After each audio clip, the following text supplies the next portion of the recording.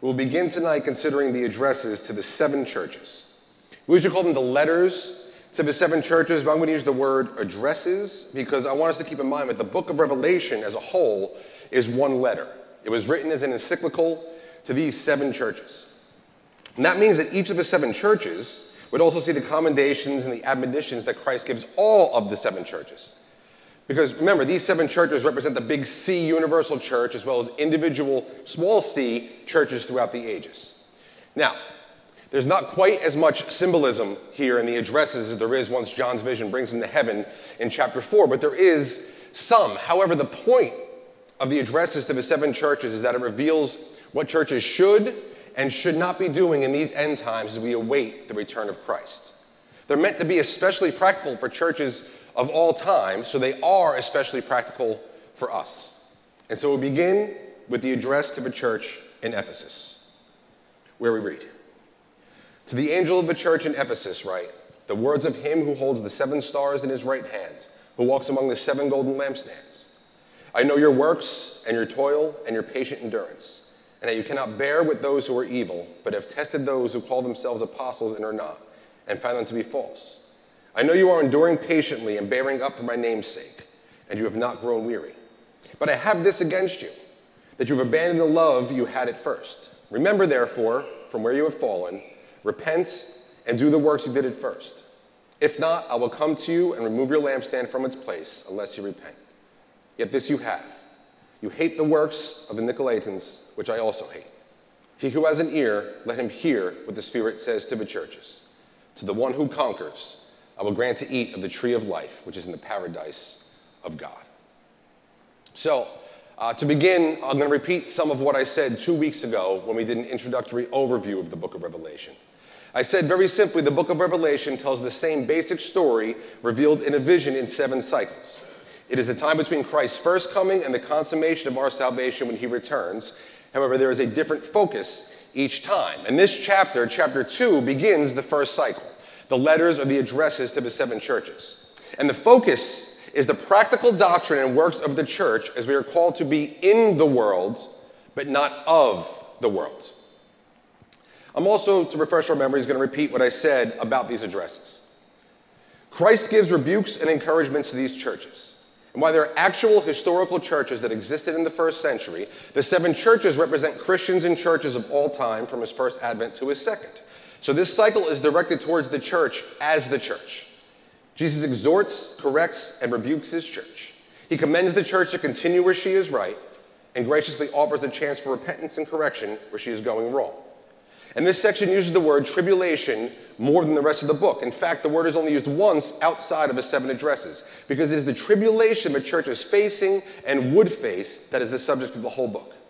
But also emphasized in these 7 letters is the fact that Christ is with these churches in their very midst, and that reliance on him and obedience to him would be how the church perseveres. So that's what we can expect to see as we go through each of these 7 addresses. And we'll see that each address follows a basic formula with only slight variation in order. We'll see, 1, that Christ commands John to write to the church, establishing the address as the very words of God. 2, Christ describes himself, very often in one of the ways that John described him in chapter 1, and usually having to do with the subject matter of each address. 3, he commends the church for their good works. 4, he makes any accusations of sin and rebukes the church. 5, he exhorts the church to repent. 6, he exhorts the church to properly discern what he has said. And 7, he makes a promise to every and any church that heeds his words. And you'll notice that after addressing the people of the church and the whole church, he always opens it up to all churches. He even says he's speaking to all churches. Each and every time, he says, he who has an ear, let him hear what the Spirit says to the churches. See, these churches, remember, represent all churches, and these Christians, all Christians. So with that in mind, we begin with the address to the Ephesian church, which begins very simply, to the angel of the church in Ephesus. So he's addressing the church and the Christians in Ephesus first. As we saw, this is likely because of the geography of the churches he addresses. Ephesus was a port city on the western side of Asia Minor, and it's where the letter would have landed first. But there were other churches in Asia Minor aside from these 7 churches. So I believe there's a reason God chose each of these 7 churches. So why Ephesus? Well, Ephesus played a huge role in the beginning of Christian churches outside of Jerusalem. It was also a huge part of Paul's ministry. It was a central point in his journeys and the place that he spent, if you read the book of Acts, the place he spent most of his time. So it seems almost natural that the addresses would begin with the Ephesian church. And because of its location and the fact that it was a port city, Ephesus saw many people passing through from other Mediterranean countries. So it had a great influence on importing culture into the region. And Ephesus was also notoriously pagan. It was the seat of Diana worship, or of the Greek gods Artemis. And we know this from extra-biblical sources, but we also know that from the Bible itself in the book of Acts. So right smack dab in the middle of this, all the tourism, all the worldly culture, all the idol worship, was this church. And now remember what we saw last week, actually where we ended last week. The stars and the angels represent Christians, and the lampstands represent churches. And we'll see that Christ is addressing both, Christians individually and churches collectively. Which is why he says next, he says, to the angel of a church in Ephesus write, the words of him who holds the 7 stars in his right hand, who walks among the 7 golden lampstands. So when Jesus starts these addresses with this, to the angel of a church write, and gives this description, this is basically the thus says the Lord of sorts. Right? What John is to write are the words of Christ himself, and he repeats his command to John to write to each of the 7 churches in turn. And notice how he describes himself here. He holds, he says, the 7 stars in his right hand. Now these are the elect of all ages, every Christian. And he also walks among the 7 golden lampstands, which is the universal church, but also every individual local church. And the gold of the lampstands is meant to represent purity. That's what gold represents very often in the Bible. It's purity. So Jesus is present with every pure church, or each true church. In other words, he is not among the false churches, of which there are many, but only the true, pure churches. And as we will see, pure does not mean perfect. Not by a long shot. I mean, some of these churches are doing a lot wrong, but yet because of their faith, because of their purity of faith, Christ is among them despite their shortcomings. And this is meant to be an encouragement, even to those churches who are going through tribulation, and even those that are faltering doctrinally or in their actions. But also notice that the people in the church are the same. Let's not miss that. See, the Bible teaches that the church and the people who make up the church are one and the same. There is not a church as in an organization or a collection of a few leaders and then the people who make up the congregation. No, we are all together the church. Montclair Community Church is made up of people. And here we see that in the way that both are being addressed at one and the same time.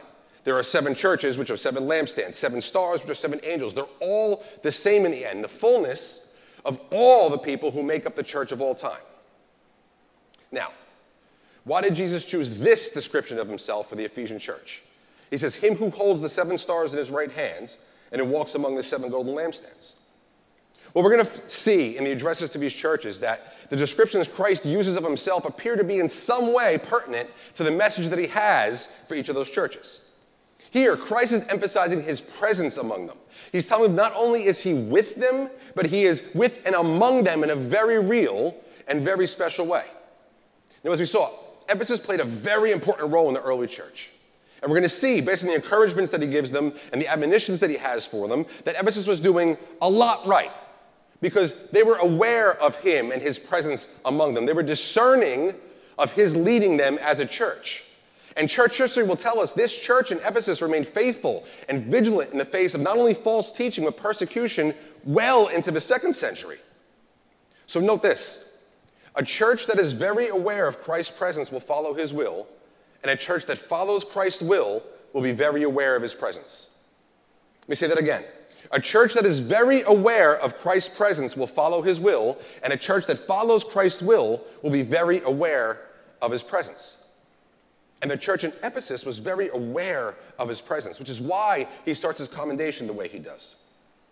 He says, I know your works, your toil and your patient endurance, and how you cannot bear with those who are evil, but have tested those who call themselves apostles and are not, and found them to be false.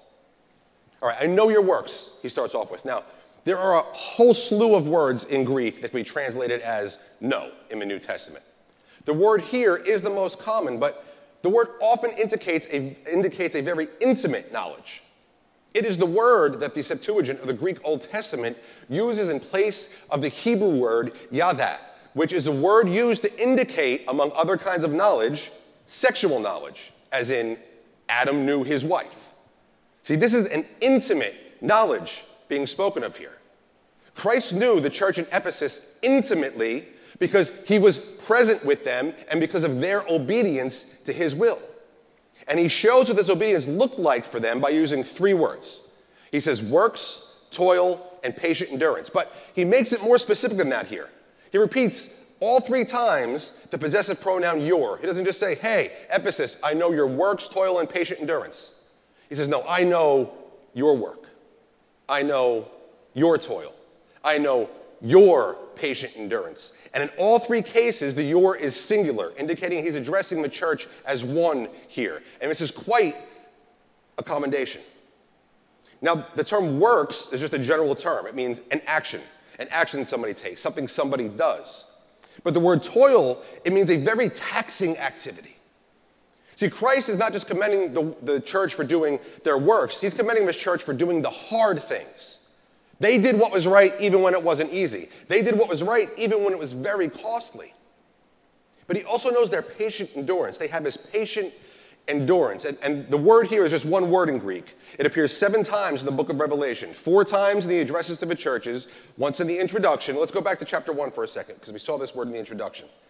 Revelation 1:9. I, John, your brother and partner in the tribulation and the kingdom and the patient endurance that are in Jesus, was on the island called Patmos on account of the word of God and the testimony of Jesus.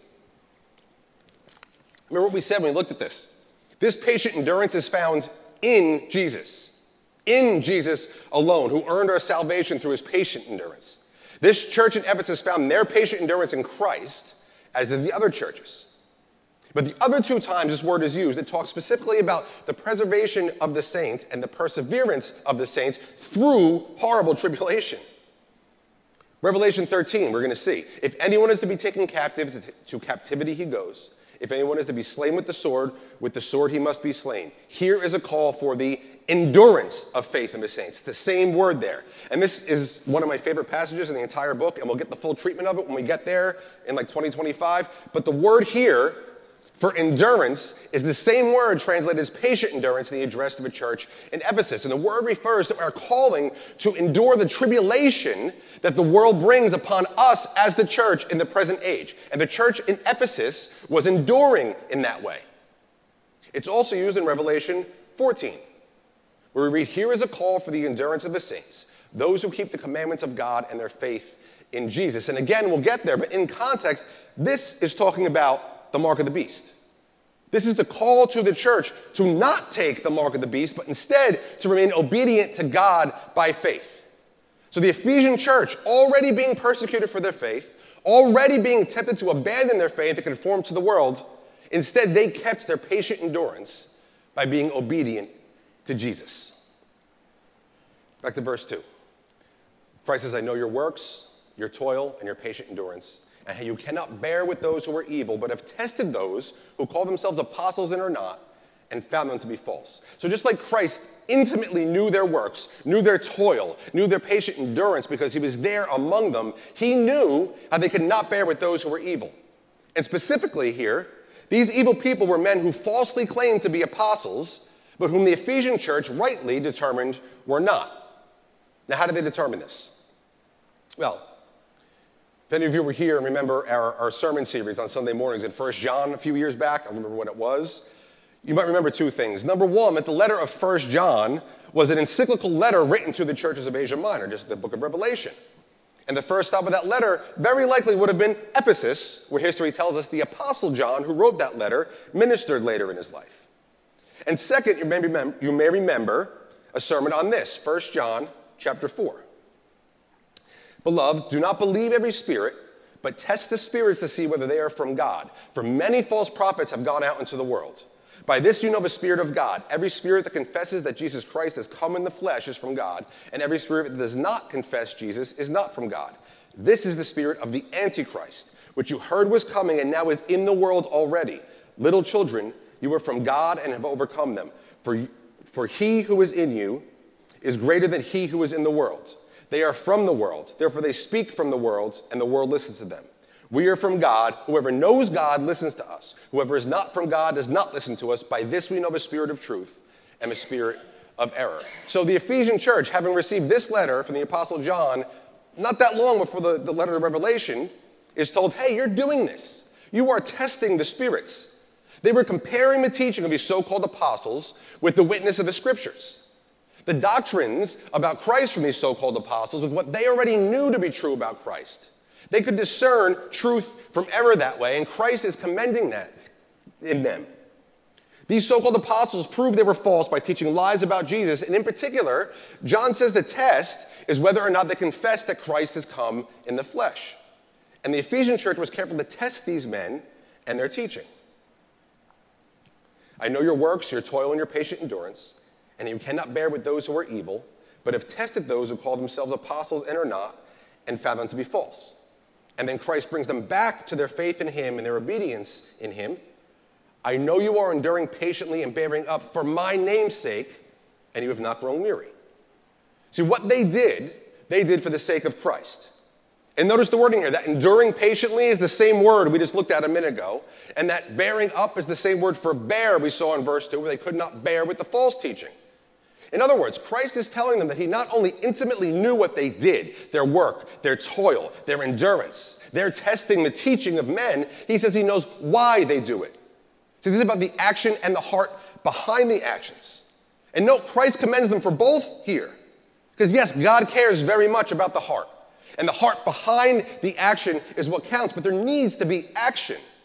Christ is commending them for believing and doing. And they have done this, and they have not grown weary in doing this for his sake. Like the author of the Hebrews said, let us also lay aside every weight and sin which clings so closely, and let us run with endurance the race that is set before us, looking to Jesus, the founder and perfecter of our faith, who for the joy that was set before him endured the cross, despising the shame, and is seated at the right hand of the throne of God. Consider him who endured from sinners such hostility against himself, that you may not grow weary or faint-hearted. This is a call to the same patient endurance that is found in Christ. When the church endures for Christ's sake, the church can endure anything. When we collectively keep our eyes on him who endured from sinners hostility to the point of death, we will not grow weary or faint-hearted. And Christ is commending the Ephesian church for this kind of patient endurance, for this kind of perseverance for his sake. And then we get to the admonishment. But I have this against you, that you've abandoned the love you had at first. He admonishes them. He says, you have abandoned the love that you had at first. Now, what is the love he's referring to that they've abandoned here? Well, some commentators say, well, their love for Christ has waned throughout the years. But based on the commendation, that hardly seems possible to me. Their patient endurance and their bearing up through persecution was done for Christ's sake. Some will say this is love for each other. Their love for each other wasn't what it once was, but that they have grown cold towards each other. But Christ has already approved of both their actions and their hearts as a church, so I don't think that's it either. What he's talking about is their love for the world. Not of the world. Love for the world. Not love of the ways of the world, love for the people of the world. This is about their love for the lost. Let's go back to the Olivet Discourse for a moment here. There's a lot of parallels between that and what we find in the book of Revelation. Go to Matthew 24. Jesus says this. Many false prophets will arise and lead many astray. And because lawlessness will be increased, the love of many will grow cold. But the one who endures to the end will be saved, and this gospel of the kingdom will be proclaimed throughout the whole world as a testimony to all nations, and then the end will come. Now, notice the parallels between what he says here and what he's saying to the Ephesian church. Here he's talking about the false prophets that will arise to lead people away from the truth. And then he commends the Ephesians for standing fast in the truth, not tolerating false teaching. He says the love of many will grow cold, and he tells the Ephesians, hey, you've lost a particular aspect of your love that you used to have. He says here that those who endure, and guess what word he uses here? It's the same word. It's the verb form of that same word, patient endurance, in the book of Revelation. Christ says that those who endure in this way to the end will be saved, and he commends the Ephesian church for their endurance. And then, Jesus here ties in this endurance with the proclamation of the gospel. It is the result of this endurance. Through endurance, he says, we are saved, and the gospel will go throughout the whole world. And this, I believe, is what the Ephesian Christians were missing. They, as a church, have stopped reaching outward. Remember, like all Christians, we saw this in chapter 1, like all Christians, they are supposed to be the angels, right? They are the messengers sent to bring the good news of the gospel to the world. They are the stars. And as we saw in the book of Daniel, the stars are those who turn many to righteousness. This is what the church in Ephesus was not doing. In their eagerness to maintain that purity as a church that they were called to, they wound up cutting themselves off from the outside world. They were so concerned with what was going on within that they stopped reaching out. And think about it. At the time of this writing, this church is made up of second and probably even some third generation Christians. This church had expanded in the first generation almost unbelievably, but here they were. This is 60 years after Christ ascended. The church was started a little over 40 years before the writing of this letter.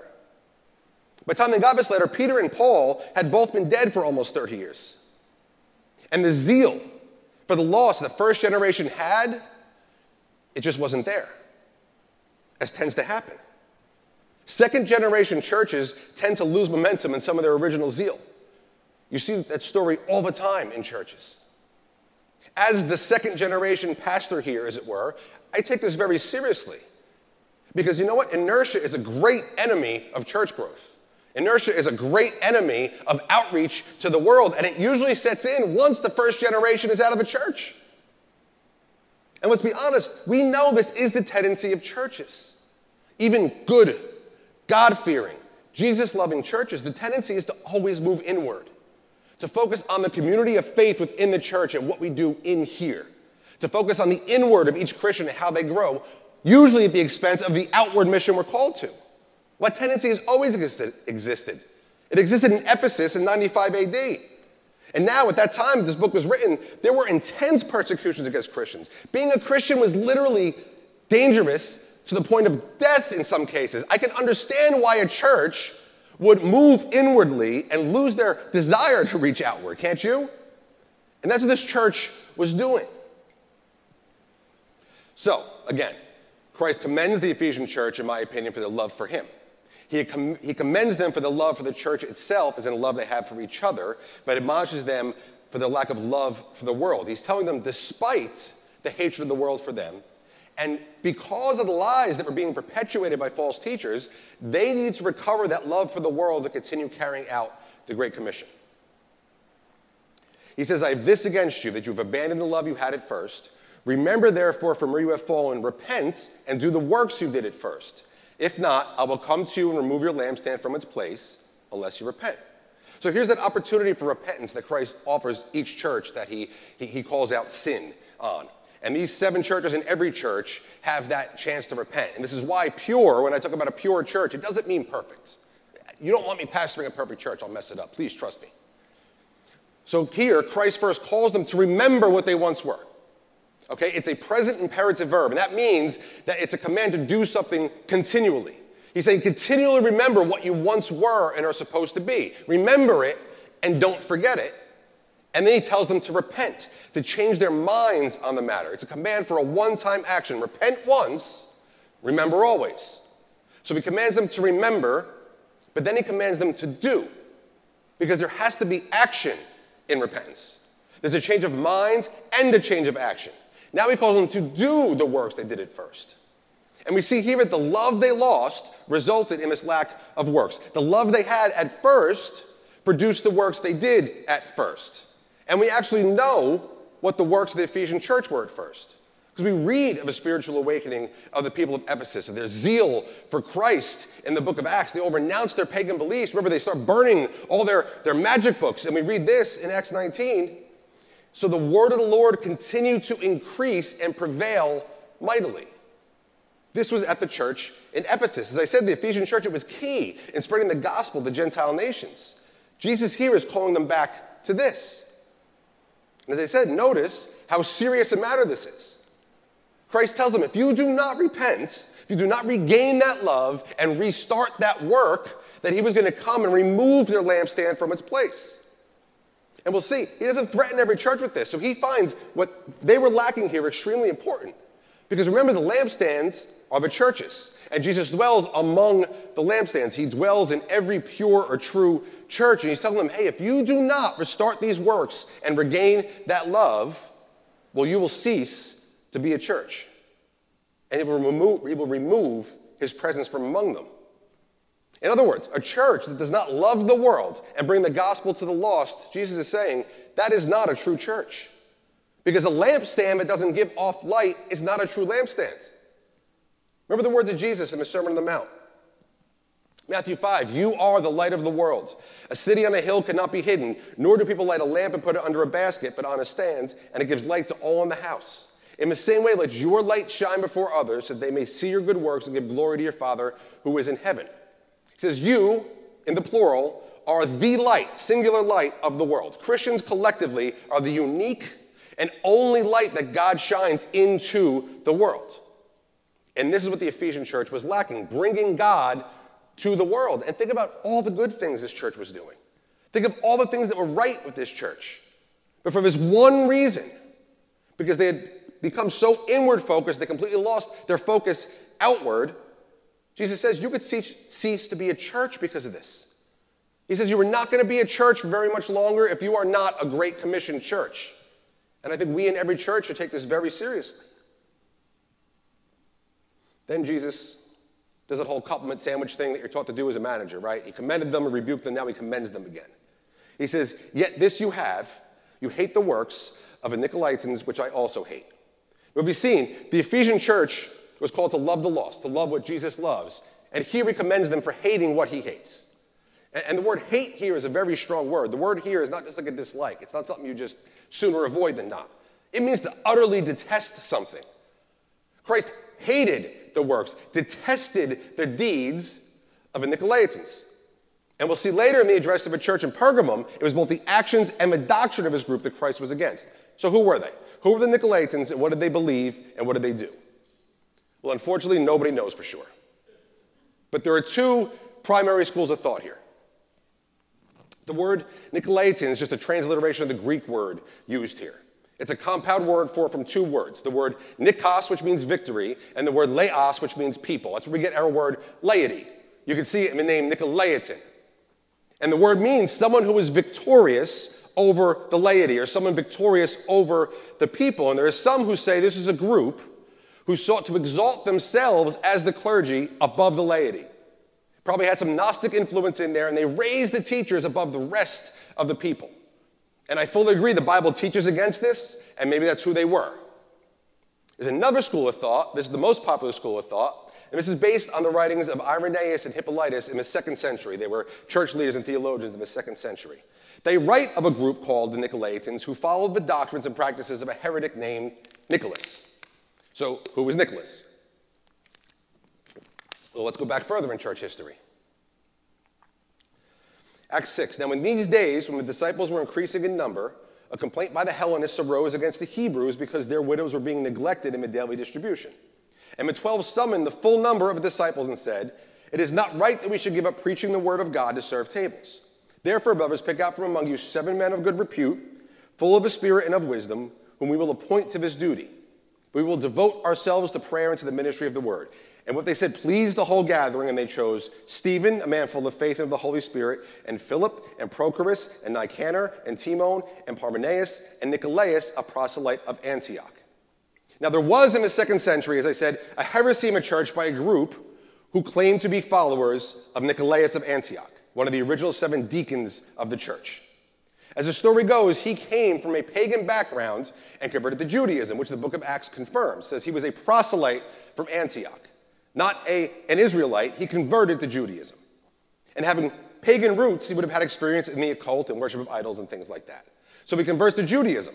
But we know that since he was one of the original deacons, that means, as they say, he converted a second time to Christianity. And you can see a willingness to abandon previous beliefs and accept new ones. Well, according to the writings of the 2nd century, Nicolaus later in life taught a doctrine of compromise, or what we would call syncretism. It's just the Greek verb to combine. It means that he taught that Christianity can be combined with other religions and still be a good form of Christianity. He allegedly taught it was okay to practice Christianity and incorporate elements of ceremonial Judaism and even paganism. So he combined all of his previous religions together. And as we know from the book of Acts, Ephesus was a hotbed of paganism. It's where the temple of Diana was. So many of the people stood against Paul and the gospel. So Christ could be here referring to this same group and commending the Ephesians for not allowing the world to influence them. See, he could be again commending them for staying pure in their worship of God. So they are commended for not being influenced themselves by the world, but being rebuked for not themselves being an influence in the world. So, bring it all together. Christ is saying the Ephesian church was strong doctrinally, strong as a community, but lacked love for the lost and lacked action to save the lost. They were a great church within the church. They loved the truth, they loved Christ, they loved each other, but they became too inward focused. They should be in the world shining the light of Christ, especially in the face of all the lies the world was perpetuating, lies they themselves hated.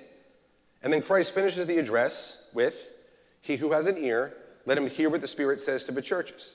To the one who conquers, I will grant to eat of the tree of life, which is in the paradise of God." Now we see this, "He who has an ear, let him hear." Christ used this in his first advent. Jesus would say this, you can read it in the Gospels, exclusively and only after a parable or some other symbolic teaching.